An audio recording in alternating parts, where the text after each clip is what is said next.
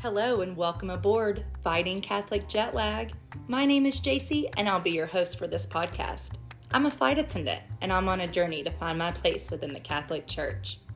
I'll be accompanied by my friend and co-host, Father Larry Hostetter, a priest of 34 years and a doctor of sacred theology. He's a Catholic University president, and for our discussion, he'll serve as spiritual ground control to keep things on course for our flight back to faith. We'll be navigating through difficult and uncomfortable issues, so prepare for a bit of turbulence along the way. There won't always be easy answers, but no subject will be off the table. If you're ready to explore your own doubts and questions and reclaim your faith with us, then sit back, buckle up, relax, and enjoy our flight to faith. Oh, y'all. I was on, when I was on the plane, we had a jump seater and she came back and I flew with my friend Lacey, who had the really cute skirt. Yeah. So what's a jump seater? So a jump seater is, you know, the little seats that we sit on, the flight attendants sit on? Why can't I have my icy? Because you'll crunch it and... Okay. I'm sorry. This is we have a podcast. Kona ice machine truck. It's on campus, and Lauren, Dr. McCrary, brought us some plain ice. I love it. Kona, that's one of my favorite flavors. And so KOA. JC took it away from me so that we're not crunching. Sure did. You guys are welcome. Apparently, some people have phobias or abhorrences about listening to other people chew. We're in their earbuds and they can just hear us crunch. But I want to be clear. I bet nobody could hear me chew last week. So what are you trying to say? We could hear some chewing. We could certainly hear some chewing. But it wasn't me. All right. Let's go. So anyway, what's a jump seater? Okay, so a jump seater. So the jump seat is where the flight attendants sit, right? And we always have an extra jump seat. So if the plane's full and there's a flight attendant that, wants to fly on that plane, she can always sit on, or he can always sit on the jump seat. So is that the safe seat that you all sit in that has the extra harness and everything? Yes. So that if there is a crash, you all will survive and the rest of us are stuck in our seats with just the lap belt? Yeah, that's the idea. Okay. Yeah, definitely. So y'all need us. So that's why we have the extra harnesses. So yeah. Does that make you nervous when you Yeah, of course we're gonna need you because you have that nice shoulder strap on. Yeah, definitely. You're tucked in there good. And we're facing told, aft. And we're told to stick our heads between our knees and hold on. Works great for anybody under 5'8". Oh, I didn't even think about that. Yeah. You're a part of the tall community. I forgot about that. That's right. Do you have a code for really tall people? Yes. But I can't tell you what it is. Okay. We have a soccer game today. I'm excited. Let's talk about the soccer game. We're excited about a soccer game. 2 soccer games at 2 and then at 4. Women play at 2. Love it. And men play at 4. So yeah. First game of the season. That's great. I don't know. What was the story? Oh, you never did finish your story because I asked you what a jump seater was. Oh yeah. So she's in the jump seat and I'm back sitting there with Lacey and we're having conversation as we usually do. Hey, Lace. What's up, Lace? She'll love that. Well, I'm back there talking to Lacey and the jump seater gets on. Of course, this is like our only downtime between having, passengers on board. And she walks back and we instantly get tense. And she's like, no, we're not boarding. I'm the jump seater. So we're like, oh, all right, girl, do your thing. She said, y'all just sit back there and kiki as much as you want. And did she say kiki? She said kiki. And I said, I love to kiki. I don't know if you all realize. By the way, this is Father Larry Hostetter. This is JC Hartz. Co-host JC Hartz. Yeah, and we Doctor are of Sacred Theology. And all that stuff. And this is Fighting Catholic Jet Lag. And this part here is what JC likes to call the Kiki time. Yes. Or just Kiki. Do you want to say what you thought it was when I texted you and said, let's have a Kiki? Oh. You said... You read it and then you came to the podcast and you said, all right, let's kai kai. Kai kai. And it was adorable. And I did not laugh one bit. I said, it's okay. We're all learning here. That's right. Mm-hmm. That's right. Well, I flew this week And I've been flying a lot the past couple of weeks and had a good trip. Went to Charlotte. So you've not had to tape anybody to their chair yet. This story, we are also baffled by this. And have you not seen the video? You've not seen the YouTube? Of course, we've all watched it. It's not my airline. But our question always is, where did they get the duct tape? Because that's not an accountable item, as we say. You know, there was somebody named Marge who had a really big carry-on bag. She's and like, there, she said, I've got some duct tape. I've got you. And they just went ham with it. You know, as soon as she saw it, you saw her hand reaching into that bag. She's like, I've got it. This is every mother in America. And she just stuck it out into the aisle. And we ran by and grabbed it. Yeah. Well, not you. It wasn't your airline. Well, one of the because they got in trouble, didn't they? They did. One of the golden rules of unruly passengers. We have ways of containing it, but the rule is you never attach them to a part of the aircraft. Because if something happens and it goes down, you can't get them off. Right. You're going to somebody give me a X-Acto knife so I can cut this. For evacuation purposes, we need you to be able to move. Right. So I don't know, but that's not FAA regulated. I can confirm that. So I haven't had to, but man. But I did not have any duct tape worthy passengers. I had a really great flight. We had a lot of fun. I got to play matchmaker, and it was so much fun. Where did we? So we got distracted on the matchmaking story. That's what it was. You were getting ready to tell us. So yes, I didn't have any duct tape worthy passengers, but I was able to do a little matchmaking on this trip. So that was fun. We had a few bachelor parties and that kind of thing. But I had on the A320. And that's the perfect matchmaking airplane because you have 4 flight attendants, and 2 of those flight attendants are sitting in the main cabin in front of or next to passengers, right? So you're trying to match flight attendants to passengers. I'll explain further. So on this particular flight, I'm sitting in the 3 left. This is so appropriate as we're going to be talking about the perpetual virginity of the Blessed Mother later. This, you've got to cut that, but yes, it is.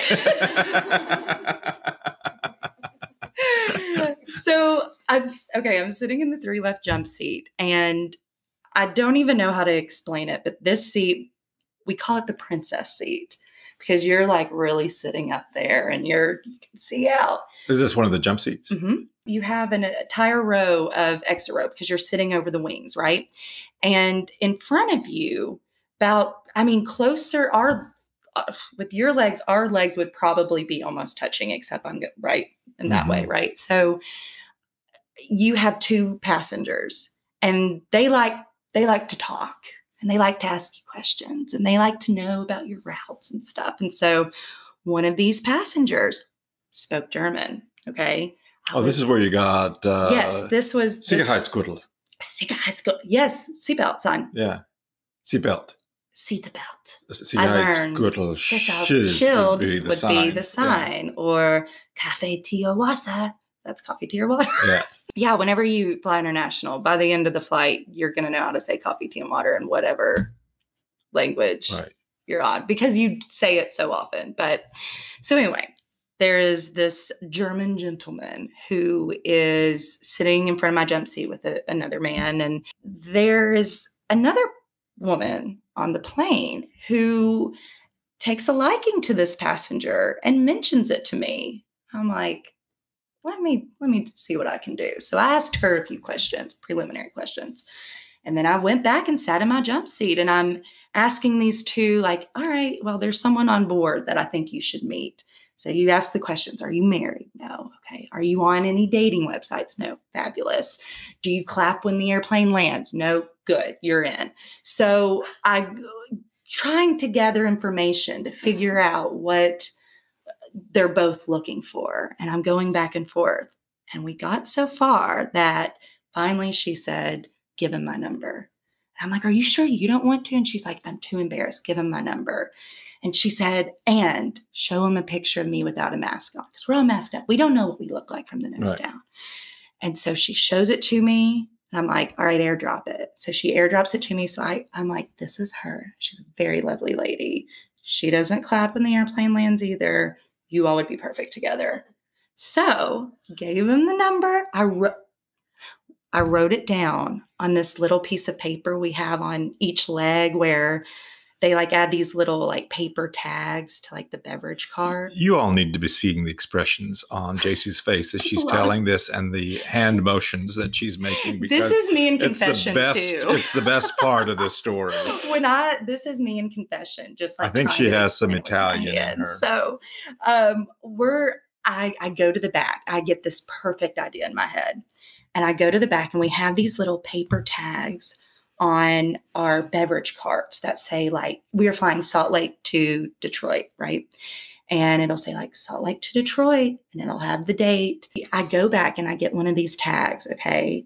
And I write her number and her name on it, thinking when they get married, how cute at the rehearsal dinner will it be when he holds it up like, I fell in love with her on the plane. And this is full circle, and it had the date and the time. They're obviously the wedding's in June. Right. So I give it to him and I'm like, sorry, I got her number, but this was all I had. And I'm like, but tell me what happened. So the best part though. So they don't even know each other's names. Oh, they do now. So if somebody calls up and says, hey, the flight attendant gave me your number. No. I got his name, obviously. Okay, yeah, good. And I even went so far to say, are you Catholic? And he said, I mean, I was. And I'm like, great, we also have a podcast. So I plugged us as well. And the best part, during the deplaning process, he gets up and he's like, thank you so much. He's like, this was the best flight. I'm like, I don't get paid enough for this. This is what I'm here for. And he gave you a tip. I don't need a tip. I am just this is what I live for, Father Larry. Okay. So he gets up, grabs his stuff, he walks out, and she's standing up there on the plane. And now at this point, everyone on the crew knows what's happening. We are invested in this, okay? Because they don't This is giving me anxiety. I'm in the best way. Rebecca too. Is you getting anxiety over this? Yeah. It's like.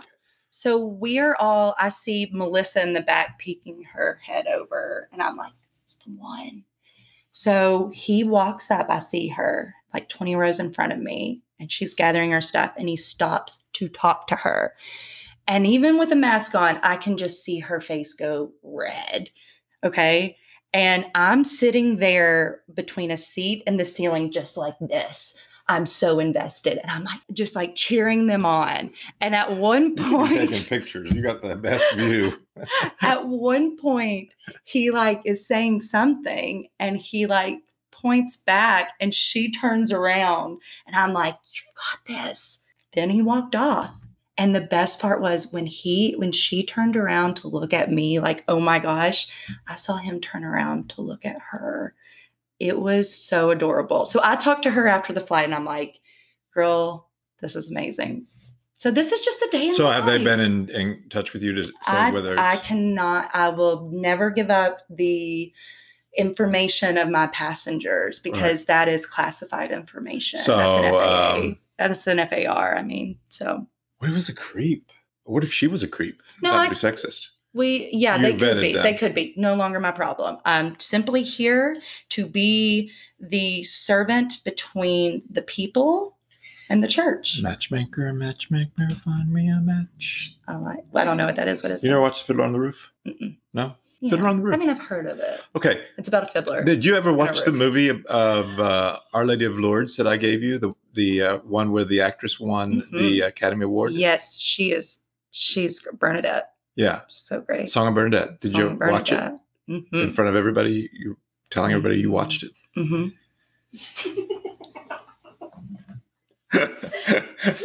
Confession is so much harder when it's face to face. Would you agree with that? Sit in here, not laugh. I actually have positioned the DVD. It's a DVD you gave me. I have it. I know it's old school. In a place where I will see it every day. And today, in fact, I'm like, I'm going to watch a little bit of it because I know he's going to ask me about it. And I'm like, but I don't have a DVD player. I'm going to go back and watch it. Yeah, I think you have to think every Catholic. We should do a thing on best Catholic movies. So this is approved Catholic watching. Oh, yeah. Okay. No doubt. Great. Because you know how sometimes Catholic movies that you're like, this is approved Catholic watching. This is great. And so you pop it in 6th grade, thinking it's about mystical things like heaven and hell. And then you realize that it's Rosemary's Baby and it's not approved Catholic watching. This isn't like that. Yeah. This is all ages. If you've seen Song of Bernadette, will somebody please send me the Cliff Notes? That is all. I spent $14 on that. No, I mean, I'm going to watch it. It's still like, it's meaningful. It doesn't take away the $14 that you spent on it. I just haven't watched it yet. Anyway. Well, actually, you know what? While we're on it, speaking of money spent on each other, you haven't worn the thing I got you from Peru. It's summertime. Well, it's a heavy sweater. It's a heavy sweater. In the summertime. But I'm going to watch it, but I would really appreciate you wearing your sweater so I would feel better. Okay, I will. Even though the air conditioner in the pod loft, doesn't work half the time. Do you all have air conditioner in your office? We actually don't. Do you have air conditioner in any of the student centers? Yes. All right. Very which nice ones? air conditioner. Oh, it's cool. The cafeteria? It's cool. Cafeteria. All right. So we have one clarificational, right? To wrap up the kiki or the lighthearted banter, as I prefer to call it. And that is, did you all know that Thomas the Train in England is called Thomas the Tank? My girl, Rebecca. Rebecca, why don't you hop in and tell us about that? It's actually Thomas the Tank Engine. The tank engine. Well, the tank engine, and it's probably because there was a tank that held the water turned into steam that pushed the engine forward. So we would say steam engine. Question. And probably say tank engine. Was the water for steam, was that holy water? No. All right, just checking. That's like Harry Potter and the Philosopher's Stone and Harry Potter and the Sorcerer's Stone. You say sorcerers here. Yes. You say philosophers. Right. In Peru, you know the kids show My Little Pony? They don't call it that. They call it Mi Little Llama. And on the little girls' t-shirts that you can buy, it's Mi Little Llama, and it's a little llama. So, everything's relatable to. This actually fits very well with, even the church sometimes gets translated into things that are cultural. You said that in and sometimes we don't do a good job at it, so like the color white in some Asian countries is a color of mourning, but in Western countries it's a color of celebration. But we wear white at Easter. And in the Bible, wasn't it in Genesis where God said, I will take a rib and make someone, like, it was supposed to be your equal, but there wasn't a word for that. So then it kind of came out as like Eve was more not an equal. Right? Yeah. And in fact, there are two accounts. One holds up the equality of man and woman a lot more than the other one because of the translation. Yes. But and even in light and darkness, it's like our conversation on heaven and hell. And it's like, is hell the absence of light, or is it this truly evil place? But I remember you had told me that it was just like a yin and yang, like a light and a dark. Well, hell is if we experience eternity without the presence of God. And since we're made for God, that would be we would be eternally frustrated, because if we're made for God and we're eternally out of God's presence. I think that's my favorite thing you've said. Do you ever feel eternally frustrated with this podcast? No. Not really. Others, those of you who are listening might, especially since we already promised to get to the fish and potatoes here, or fish and chips, and we still haven't. Can we change the podcast name from Fighting Catholic Jet Lag to Eternally Frustrated? All right. So let's go. Wait, we did the clarification with Thomas the Tank. So everybody knows that Thomas the Tank engine is the correct way of referring to Thomas the Apostle. It is not in England. How you would refer to your drunk friend in college. Right. Okay. I think that's the only clarification we have.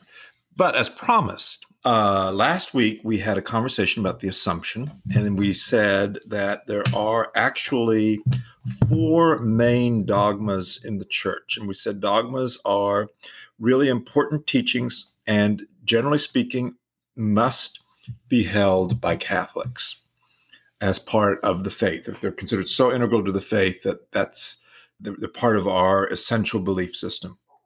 And those 4 things, I'm sure everybody remembers: the motherhood, Mary's motherhood as Mother of God, the Immaculate Conception, the Assumption, and the perpetual virginity of Mary. And so today we're covering the other 3. but perpetual virginity is probably the most controversial one, right? Mhm.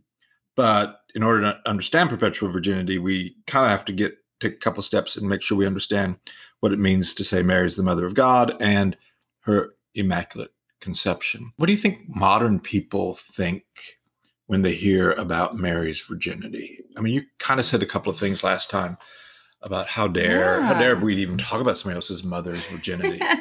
Well, I stand by that comment. Seems a little puritanical, but you just think of Mary as a virgin, as never having sin on her heart, always being impure, and we relate that to sexuality. So are you saying that people who are not virgins are automatically sinful?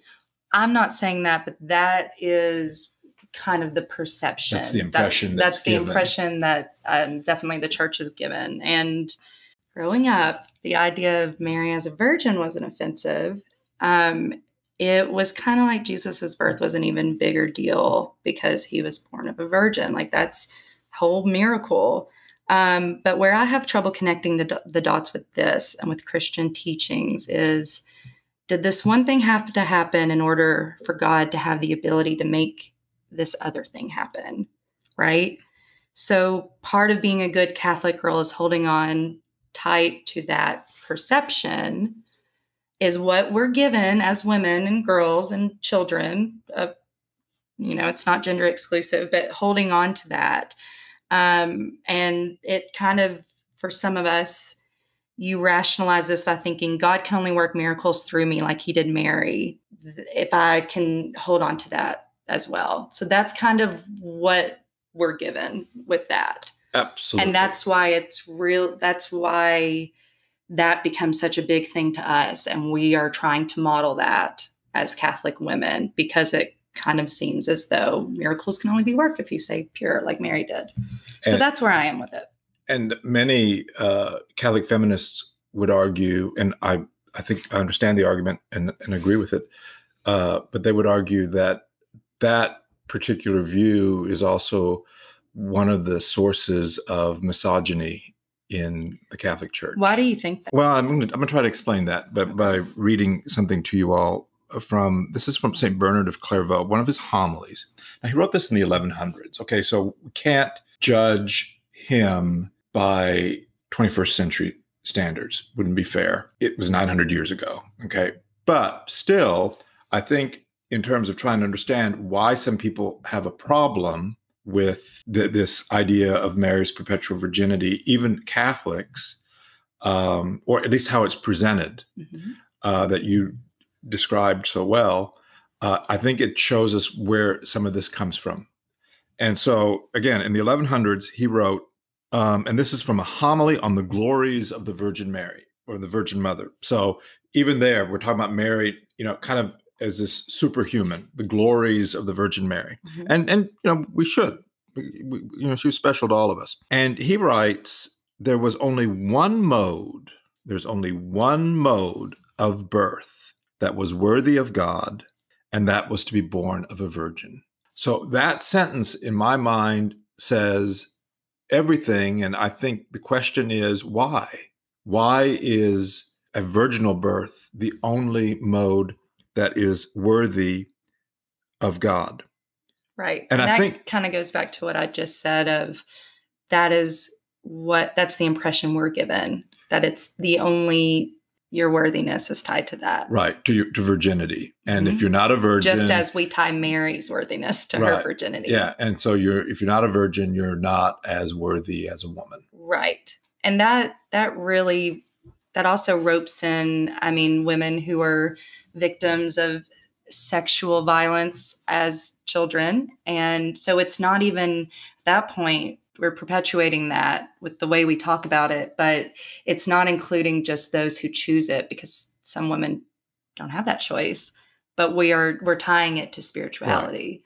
Right. So Bernard continues, the maker of humankind, if he was to be made man and destined to be born of a human, would have to choose to create a mother whom he knew to be worthy of him, who he knew would be pleasing to him. It was his will that she should be a virgin, so that he could proceed from an unstained body, stainless, to purify mankind of its stains. And so the implication here is that someone who's not a virgin, especially in this case a woman, is somehow stained. I mean, it comes right out and says it. Again, 12th century, 1100s. There is actually a way, I think, of understanding Mary's perpetual virginity that is not offensive, or at least it might be, but I think I would try to make an attempt to explain it in a way that wouldn't be offensive. But I don't think Bernard helps us if we're reading it in a literal way and not trying to understand that Bernard probably had a deeper understanding of this than what appears at first glance.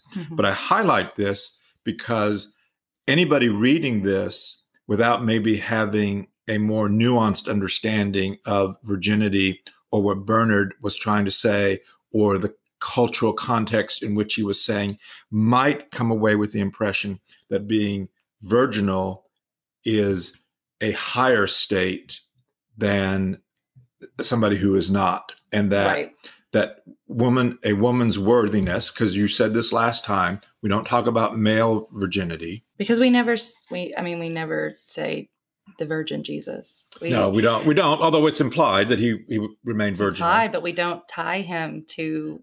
It's not a feast. That. It's not a feast day. I mean, it's not a feast day. Even when we don't say the Blessed Virgin Jesus, we do not. And when we talk about saints, mostly with women, it's martyr and virgin, or virgin and religious. Yes, yeah.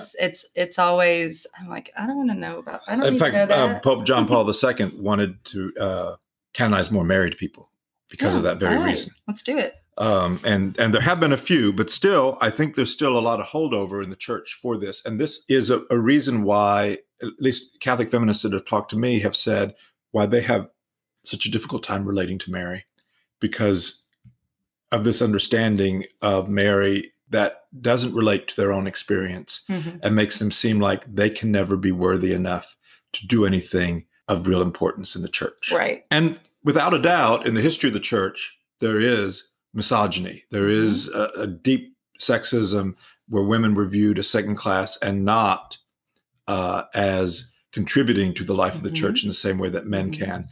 Although the history also shows that women did contribute in an incredible way to the life of the church. Yes.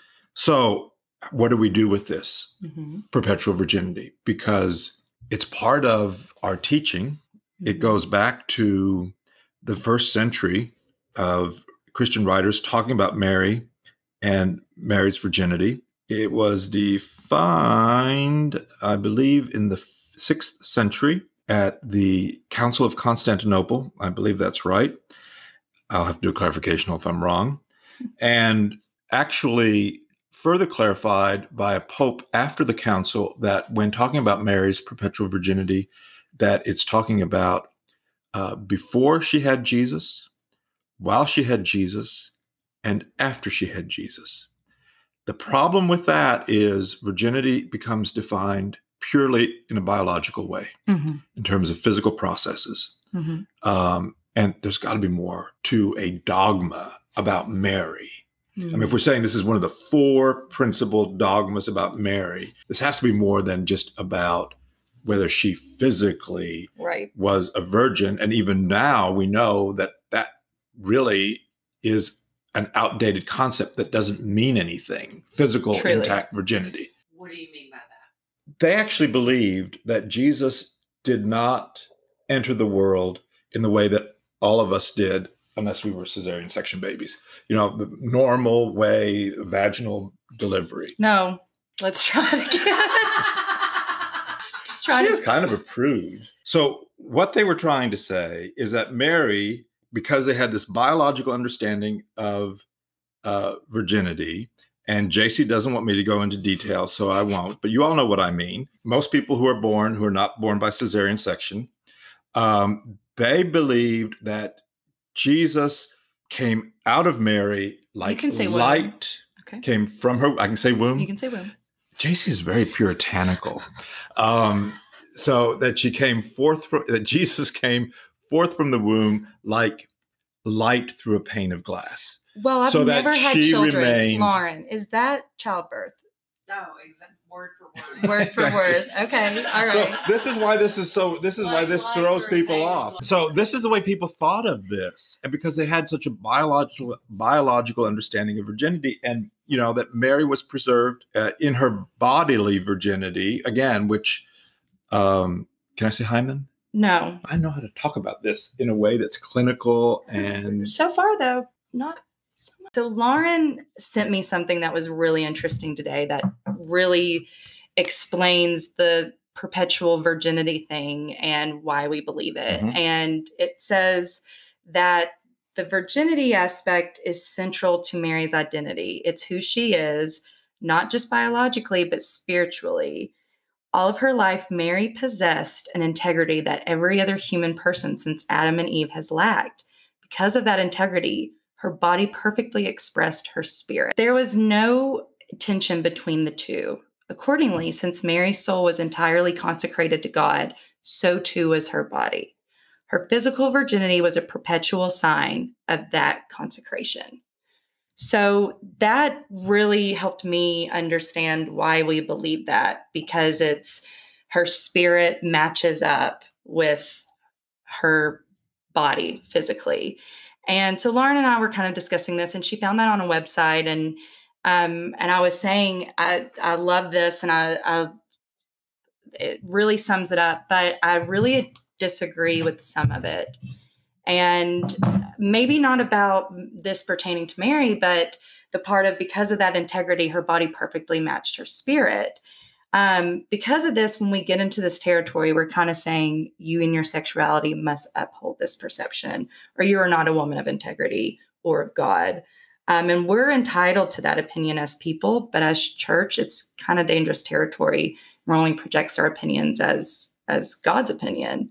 So can you kind of talk more about that? Okay, what you're presenting, and what I think I was trying to do was try to give the medieval understanding so we can understand why Catholic feminists are upset with this teaching sometimes about perpetual virginity, because it is so physicalist. It's all about Mary's physical virginity, Yes. rather than something that is more spiritual. Mm-hmm. And so what we get to is a modern understanding.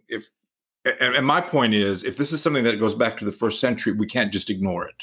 Mm-hmm. We can't just say, okay, yeah, we're just going to get rid of 2,000 years of teaching because we don't like it today. Okay. So how can we understand it? Again, it's about finding meaning. Mm-hmm. What is the meaning of this understanding of Mary's perpetual virginity? So you just read something that Lauren gave, which is a more contemporary understanding of that. Mm-hmm. But you said even with that, you've got some problems. Well, and it goes back to, I think where the issue is for a lot of Catholic, especially Catholic women, is that perception boxes us into who we are spiritually is defined by what we are physically. And I think that can be dangerous territory. And I think people I think people are okay with the idea that Mary was a virgin before she had Jesus. And maybe even in the Catholic tradition that, she and Joseph decided, Absolutely, that they would not engage in marital relations after the birth of Jesus. That's not the Protestant position, but that is the Catholic position. The part is that, that she didn't have pain in childbirth, but like a pain through glass, is one of the ancient writers.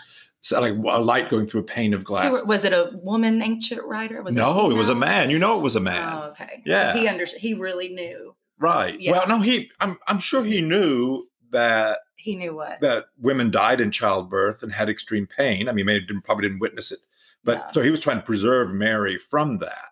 Well, so that's not even the problem. That's more like, all right, more power to her. That's great. That's an epidural. The problem is that we are so focused on it. Right. But I've heard Catholic moms have a problem with that. Okay. Because they say, Yeah. Mary, I want to relate to Mary as a mother, and I'm trying not to make it where we're picking and choosing because, I've experienced childbirth, and so I want to make her more relatable to me. What I guess I'm saying is, that aside, if that was her truth, by all means, that's great. Right. If perpetual virginity was her truth, by all means, fabulous. But the issue that we all have with it is that it's such a focus. And I was telling Lauren, I'm like, from what we know about Jesus, he was this really cool dude who never wanted any of his friends to feel bad for who his dad was. And he learned that from his mom because she's the one who raised him. To say that she would want to be known for that, I mean, I don't know, but it's just not fair to her. Right. It is not fair to her because her humility, what that is doing, right. What we are shaming women in the name of God, and we are using her to do it. Right. Which bring me back to, can we understand this doctrine, this dogma, which by definition is something all Catholics have as part of their essential belief system? Can we understand it in a way that doesn't do what you're saying? But before we get to that, I want to do a clarificational right now. Already? Yes. We're like 10 minutes in. Because I said something that was wrong. Motherhood is not defined by delivering a baby. Oh, I didn't hear you say that. I said it. And as soon as I said it, but I didn't want to interrupt you because I don't interrupt people, But as soon as I said it, I thought, oh, wait a minute, that's not right. Motherhood is so much more. Some mothers never deliver a baby. And femininity is not defined by childbirth. But I'm talking about motherhood. Yeah. Right. Well, but in general, but what we are saying as a church is, no, you are defined by that. You are defined by your sexuality. When we take the one woman y'all have given us, Mary, you've given us two women. They're both Marys. One of them we have essentially slut shamed. And I know you're right. We don't have that many women from sacred scripture that are deeply involved in the life of Jesus that we know about. We do know from sacred scripture that women were part of the disciples. Yes. But we know that Mary Magdalene was the apostle to the apostles. Yeah. In fact, that, her holy day was raised to the level of a feast because we wanted to give her that recognition. We love feast. We love feast. We love feasting. But anyway, the reason why I say that is there's no biblical evidence that Mary Magdalene was ever a prostitute. Yes, you're exactly right. But historically, as a way of kind of keeping her and not letting her have too much credit. That's right. It's what some people believe happened. But yeah, I would agree with that. So I want to go back to the question then. Is there a way of understanding one of these four key dogmas of Mary, the perpetual virginity of Mary, something that we've been told is an essential part of our faith? Is there a way of understanding that doesn't do what you're saying? Yes, understanding her purity of heart and not just of her body. Yes. And before I went off on all of that, what I want to say though is what we're given is that it was both, and both are the most important. Mm-hmm. So let's focus more on that purity of heart and get away from the physical aspect of it. Why haven't we done that as a church? And then, good question. Yeah. And I think we have in the last 20 years or so, but it probably isn't something that is at the most Catholics aren't thinking about the perpetual virginity of Mary as, something that's a critical part of their day-to-day life, faith, and experiences. I would absolutely disagree with you on that. It is if you are someone who made the right decisions and you don't feel that your faith is wrapped up in what you've done. But for everyone else, that Catholic shame that's been heaped on them, I mean, that is a day-to-day thing. Yeah. And that's why I was making that point, is because of the meeting that we had with a group of younger Catholics. Women. And older Catholic women Yeah. who have a very different understanding of Mary Mhm. because of all of this stuff that they heard about her perpetual virginity. Whereas in that same meeting, the younger Catholic women were like, that's really not what we worry about when it comes to Mary. Yeah. We think about her as a woman to emulate and model, and you don't really think about her Yeah. in terms of her virginity. Yeah, because we don't think about our friends in terms of their virginity. Right. You know, And that's kind of what I was getting at. Think about how often are they showing up to the pod loft to bring us ices, Lauren? Like, that's what's on our mind. You're welcome. Mine was good. So, kind of to wrap it up, you said it perfectly earlier. When we talk about Mary's virginity, the perpetual virginity of Mary, yes, it's part of our faith. It's something that is essential to our understanding of Mary. But the way you put it, as her, an understanding of her in terms of the purity of her heart, the purity of her motivations, her focus on the life of her son, who wasn't just her son, but was also her redeemer. You know, That's a little bit of pressure there. Yeah, that's a lot of pressure, right? It brings it back to what we talked about last week, that all these Marian doctrines tell us something about ourselves and who we're called to be. Mhm. So if Mary's assumption reminds us that we will all be glorified in the resurrection someday, as she was at her death, if the motherhood of Mary reminds us that we're all called to birth Mary, birth Jesus into the world, Heck yeah. through our own lives, if the Immaculate Conception reminds us that just as Mary was conceived without sin in the womb of her mother, so we were reconceived without sin in our own baptisms, Mhm. again, pointing to what's happening to us. So in her perpetual virginity, she shows us about what ultimately we're called to do in our relationship with God, and the focus we're called to have, and the purity of intent that we're called to have in terms of how we relate with each other and how we relate with God. And it doesn't have a whole lot to do with the physicality of virginity. It did in the Middle Ages. It Yes. shouldn't today. We should have moved, I think, a little bit beyond that and can understand that in a far more spiritual way, but recognizing that Mary is not just a spiritual being, she's a physical being. And her dogmas shouldn't be used as a tool for division. Right. But instead, what we can all do spiritually, and not just, it doesn't have to be a physical. And shouldn't be used as a way of shaming women or keeping women as second-class citizens. And I think we need to be honest about the misogyny in the church that has come about precisely because of how we sometimes present Mary. Do you think there's still misogyny in the church? Yes. Yeah. Yes. So don't you? Do you? I would say I'm going to be shocked if you say no. I really don't. Well, whenever it's tied to religion, it feels too scary to even consider. Because if you're saying the church is misogynistic, then what does that say about you? Yeah, I wouldn't say the church is misogynistic. I think there is misogyny in the church. It's like, I don't think, the conversation that we've as a country have had for the last year, I don't think America is racist. There's definitely racism in America, and there's structural racism in America. I would say the same thing about the church.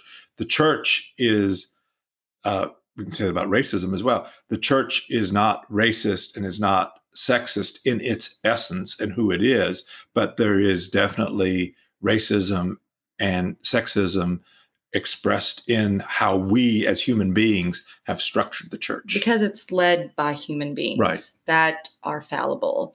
But the church itself and God, Mary, Jesus, they are not necessarily the church. Well, they're part of the church. They are too. part of the church, but by me saying, or you saying, the church is misogynistic, even though you didn't say that. We're not saying that God and Jesus and Mary are.